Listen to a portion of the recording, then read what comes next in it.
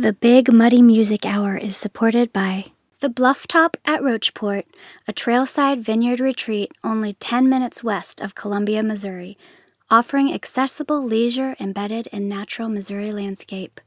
The Bluff Top at Roachport features a winery, lodging, a full-service bistro, and more. For more information, visit MissouriWine.com.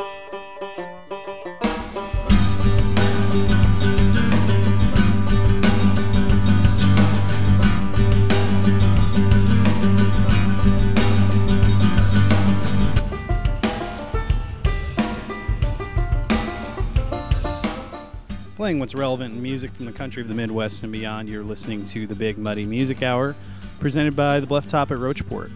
I'm your host, Colin LaVote, the shameless voice, and this week my guest is Ketch Secor from Old Crow Medicine Show. I was lucky enough to catch up with Ketch backstage at the Roots and Blues Festival right here in my backyard in Columbia, Missouri. It was a really great festival this year, full of just really amazing artists, not just Old Crow Medicine Show, but John Batiste, Wilco played, Tanya Tucker, Shaka Khan. It was a fabulous lineup, and Old Crow was an act that I was especially excited to see again. I hadn't really tuned into them until recent years, and they blew my mind the first time I saw them at Hinterland Music Festival last year, and I was lucky enough to have this conversation with Ketch. It's a really good chat, folks, and I'm not going to take up a whole bunch of your time at the front here, but we're going to just take a short little break and give some time to the folks that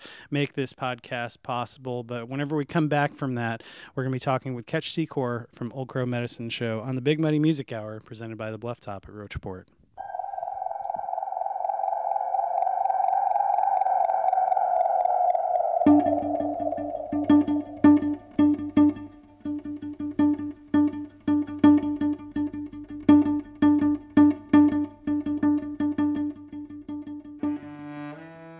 The Big Muddy Music Hour is supported by The Bluff Top at Roachport, home of Les Bourgeois Vineyards and multiple lodging options in historic Roachport, Missouri.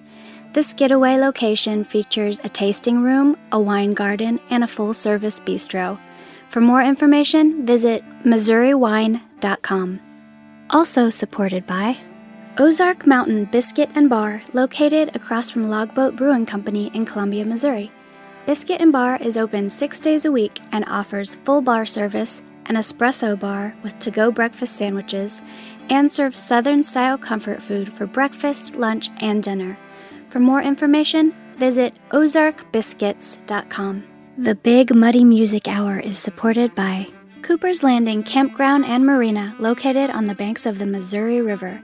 Cooper's Landing is home to daily food trucks, a full-service bar, and a full schedule of live music. Cooper's Landing also has a selection of riverside camping spaces for both RVs and tents. For more information, visit cooperslandingmo.com. Also supported by Amber House Bed and Breakfast, located in historic Roachport, Missouri. This full-service inn offers lodging and dinner services open to the public, with locally sourced ingredients, a rotating wine list, and an in-house masseuse. For more information, visit amberhousebb.com. The Big Muddy Music Hour is supported by The Dive Bar, located on Business Loop in Columbia, Missouri. The Dive Bar offers full bar service as well as a menu for lunch, dinner, and brunch on the weekends. Food and craft cocktail catering for events is also available. For more information, visit divebarcomo.com.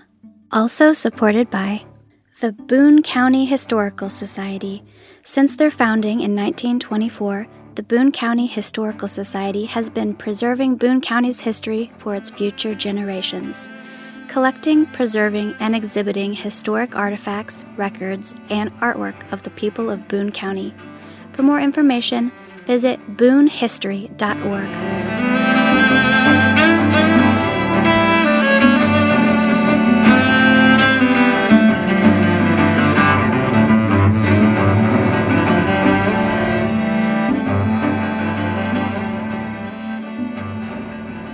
Playing what's relevant in music from the country of the Midwest and beyond, you're listening to the Big Muddy Music Hour, presented by the Bluff Top at Roachport. I'm your host, Colin LaVote, the Shameless Voice, and this week we got a special episode for you. It's rare that I'm able to work it out when a touring artist rolling through town that they're kind enough to make some time for me preparing for their set, but I'm lucky enough to be sitting on a tour bus with Mr. Ketch Secor from Old Crow Medicine Show backstage at the Roots and Blues Festival. Ketch, thank you so much for making time to chat with me today, dude. Thanks, Colin. I'm glad to be here on the show, man. It's a beautiful day in Missouri. We're here in central Missouri, and there's been a whole lot of wonderful music so far, and my band hasn't even gone on yet. I know. It's really a stacked lineup, and I'm so happy to catch you all again because I'd heard about you all for years. I mean, I'd heard the name Old Crow Medicine Show, and I'm not as tuned in to the bluegrass scene in general, but I finally saw you for the first time last year at Hinterland, actually, and you blew my mind, man. I loved your set. I love your energy, and I made sure and I caught your set whenever you rolled through at Rose Park last year. And the thing that I really like about your show is not just the fact that y'all are multi-instrumentalists and, you know, you're having fun, but there's almost this like kind of vaudevillian play of banter between the band members in between songs that I really appreciate. How did that show cultivate itself over the years? You've had different members, you know, over the years, and it seems like the kind of thing where, you know, you get just really talented guys coming in and out, and they play a role in this greater show. So, I mean, how long did it take to kind of cultivate this whole, you know, milieu, if you will? Well, our band celebrates our 25th anniversary next year, so you could say that it took us 25 years, or you could say it took us 1 year and we just did it 25 times through the years.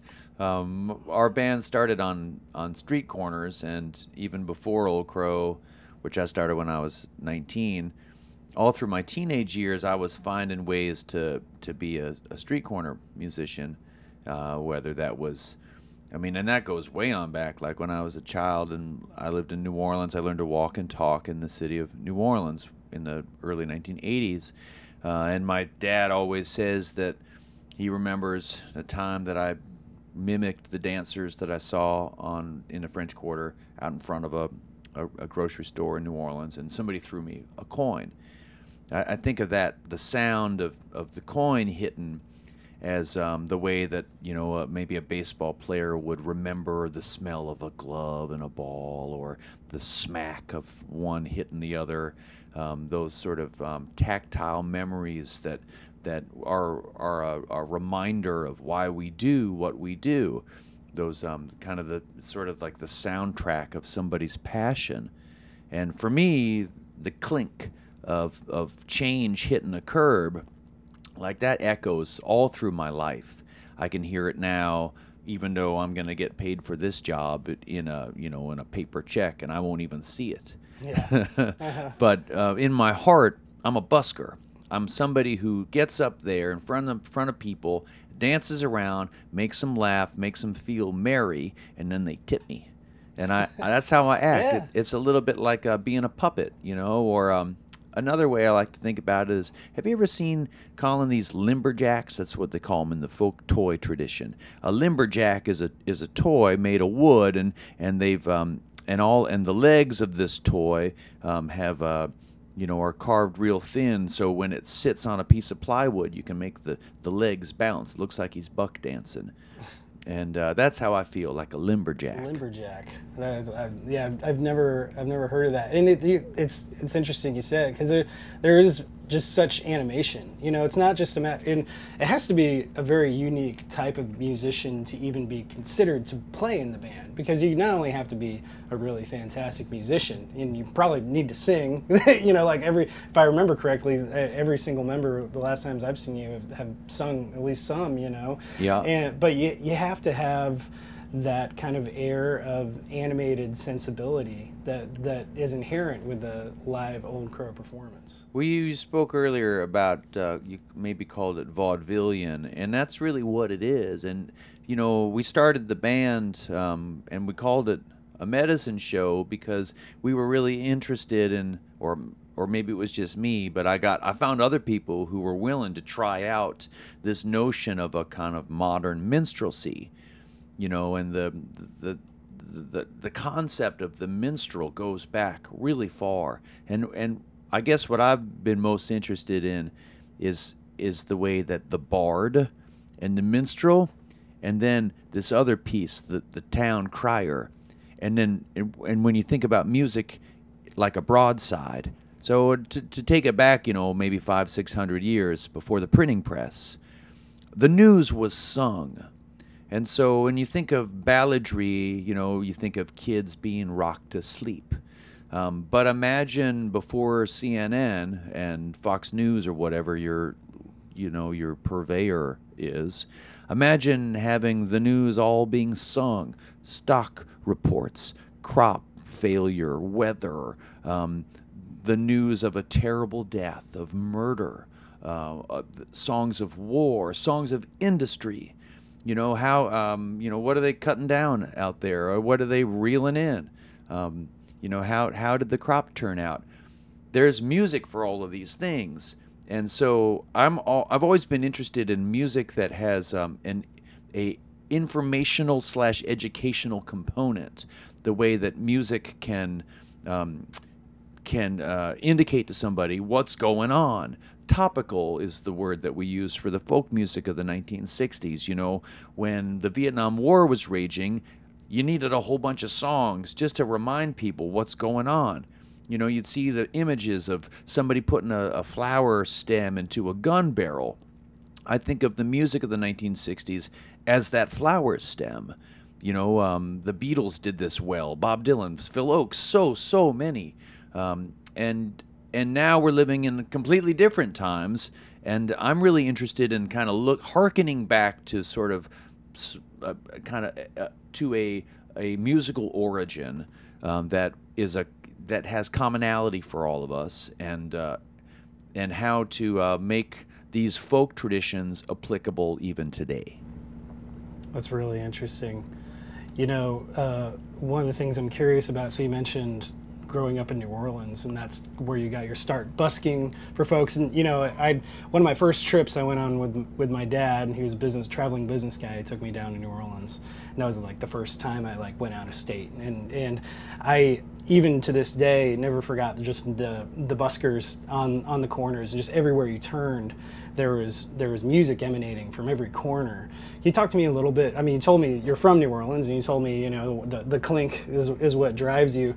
But tell me a little bit about your childhood and how the essence of New Orleans may have kind of marinated you into the musician you are today. Well, I lived in 5 towns by the 5th grade, and so I might have learned to talk and walk in New Orleans, but I had 4 other states to figure out who I was before I was about 14. Mostly I lived in the South. I think that growing up in the South and in the 80s, I was made aware of pathways to music and seeking to understand the world around me through music at an early age because of, I guess I felt like a social context to music at an early age. I mean, I listened to Pete Seeger records when I was 7 and 8. And, I knew that Pete sang kids' music and he strummed the banjo, but there was more to it than that because he was often singing about the disenfranchised. He was singing about how things were broken and how music could fix it. Or he was evoking older song forms and updating them for me, like with Weemaway, for example. I could listen to him sing Weemaway and know that he wasn't African, and yet the song was, and that he had taken on a role in which he felt the authority to authenticate an experience. Now, I felt really, I mean, I met Pete Seeger one time in my life. I was 30 or maybe in my late 20s when it happened, and I love Pete Seeger. And for me, the people that drew me into this lifestyle and the life choice of becoming a professional musician, they feel more than human to me. They feel like they feel like familial. Like part of a family. and I always felt that way about dead, long gone musicians. Like I'd learn about these players from Memphis in the 20s and 30s, Will Shade and Noah Lewis and Gus Cannon, and their voices on these records were so cut so deeply into my heart. It's like I knew them. It's like I could reach out and touch them. I'd go to Memphis, and Memphis is a town where you can get your burger flipped about 14 different ways and go buy a new pair of shoes and shop in a big box store and never even imagine that you're in a place that is the birth of rock and roll and is where Dr. King was murdered and so much else. And yet, these old archival recordings really spoke to me at a young age, and I felt like somebody was knocking on the door and saying, "Hey, Ketch, we're the old timers. We want to be let in to the 21st century. What can you do to help us out, man?" That's really, really cool to hear. One of the things I really appreciate about your show, and I can speak to this because I've seen you in Iowa and in Missouri, is in the way, it's kind of an old joke trope of like rockers like thank you Cleveland, but they're in New York or whatever. They get the town wrong. You not only give a lot of love to the local scene, but you're calling out town names and stuff that are nearby, and I at least get the sense like you actually know take some time to learn about the area, and it's not just like calling out town names, but there's little details. Is that an important aspect to you, to kind of not only just perform for people, but kind of come into the show with some form of context about who the people are that you're performing to? Yeah, I don't see a lot of difference between the work that musicians do on the stage and then off the stage. To me, they're very much intertwined. So, for example, today here in Columbia, Missouri, a town I've been to probably 8 times before, and yet I'm always here anew. I'm anew. It's a new day, and I don't live here, but I've got some memories here, so I can draw off them, and I got a general sense of the topography, geography of the joint. But I got on my bicycle today, and which is a folding bike, and I put it under the bus. And I don't always have that. Oftentimes, I'm just a pedestrian. It's a good spot to have a bike. I was really psyched to have a bike. Yeah. And, I'd learned so much about the town, and I might use one thing that I learned today on the stage tonight. But whether I say it or not, I've been affected by the place that I'm in, and you'll feel it when I know I'll feel it as a performer. Like I saw some people who were really I saw a passed out drunk person, or on drugs or whatever, sleeping or passed out, kind of dead, and then I saw a couple of crazy people. And I often look to, even when I was 14 or 15, I was always going, behind the storefront to kind of get to know other. I think that as a busker, you're always in touch with the street urchin. And for me, having or if you think that the dead are speaking to you and they're saying, "Hey, record our old," you might also think that the kind of drug-addled zombie might need a voice too. Yeah, absolutely. So, any of the sort of the disenfranchised, disinherited, the kind of Woody Guthrie-ism of all this is to champion the people with song, because that's what folk music is. So for me, when I go out on my bicycle and I, ride past a, shell of a human being sleeping by a bus bench, and then I go to a shell of a farmer's market where there's a banjo player and somebody selling hemp jewelry, and then I hear a kid say, and then a sidewalk preacher says Jesus saves, and then somebody else says hot dogs. All of that for me is music, and I want all of it to transfer into my fiddle and my banjo and my harmony singing. That's great. Look, I really appreciate you taking time today to chat with me. So I just got one more question for you. I know you all released this album, Paint the Town, earlier this year. You want to tell me a little bit just about this record and, you know, what sets this one apart from your previous efforts? Well, our brand new album, Paint This Town, just came out on ATO Records in the spring, and it's been a really fun release for us to celebrate our new lineup, to celebrate coming through the pandemic with a new record that we recorded largely with face masks and social distancing, songs that were written, you know, in the long hours of tedium that were that stretch of time. It's a 25-year thrill ride here in Old Crow, so we're always making new records, and the records kind of have this kind of travelogue feel by now, because I've been to Columbia, Missouri, you know, half a dozen times, and like I know my way around the town. So the music that we make kind of reads like the punched ticket of a long train odyssey, in which you can just click, you can hear that conductor just clicking that, you know, punching those tickets.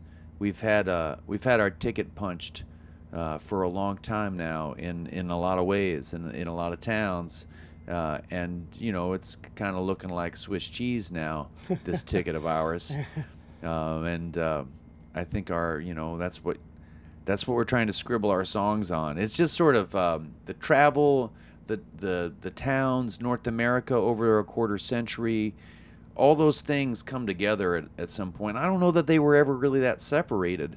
You know, for me as a kid, making music, wanting to be somebody, living in 5 cities, living all over the place, dad riding Greyhound, you know, it all just sort of came together.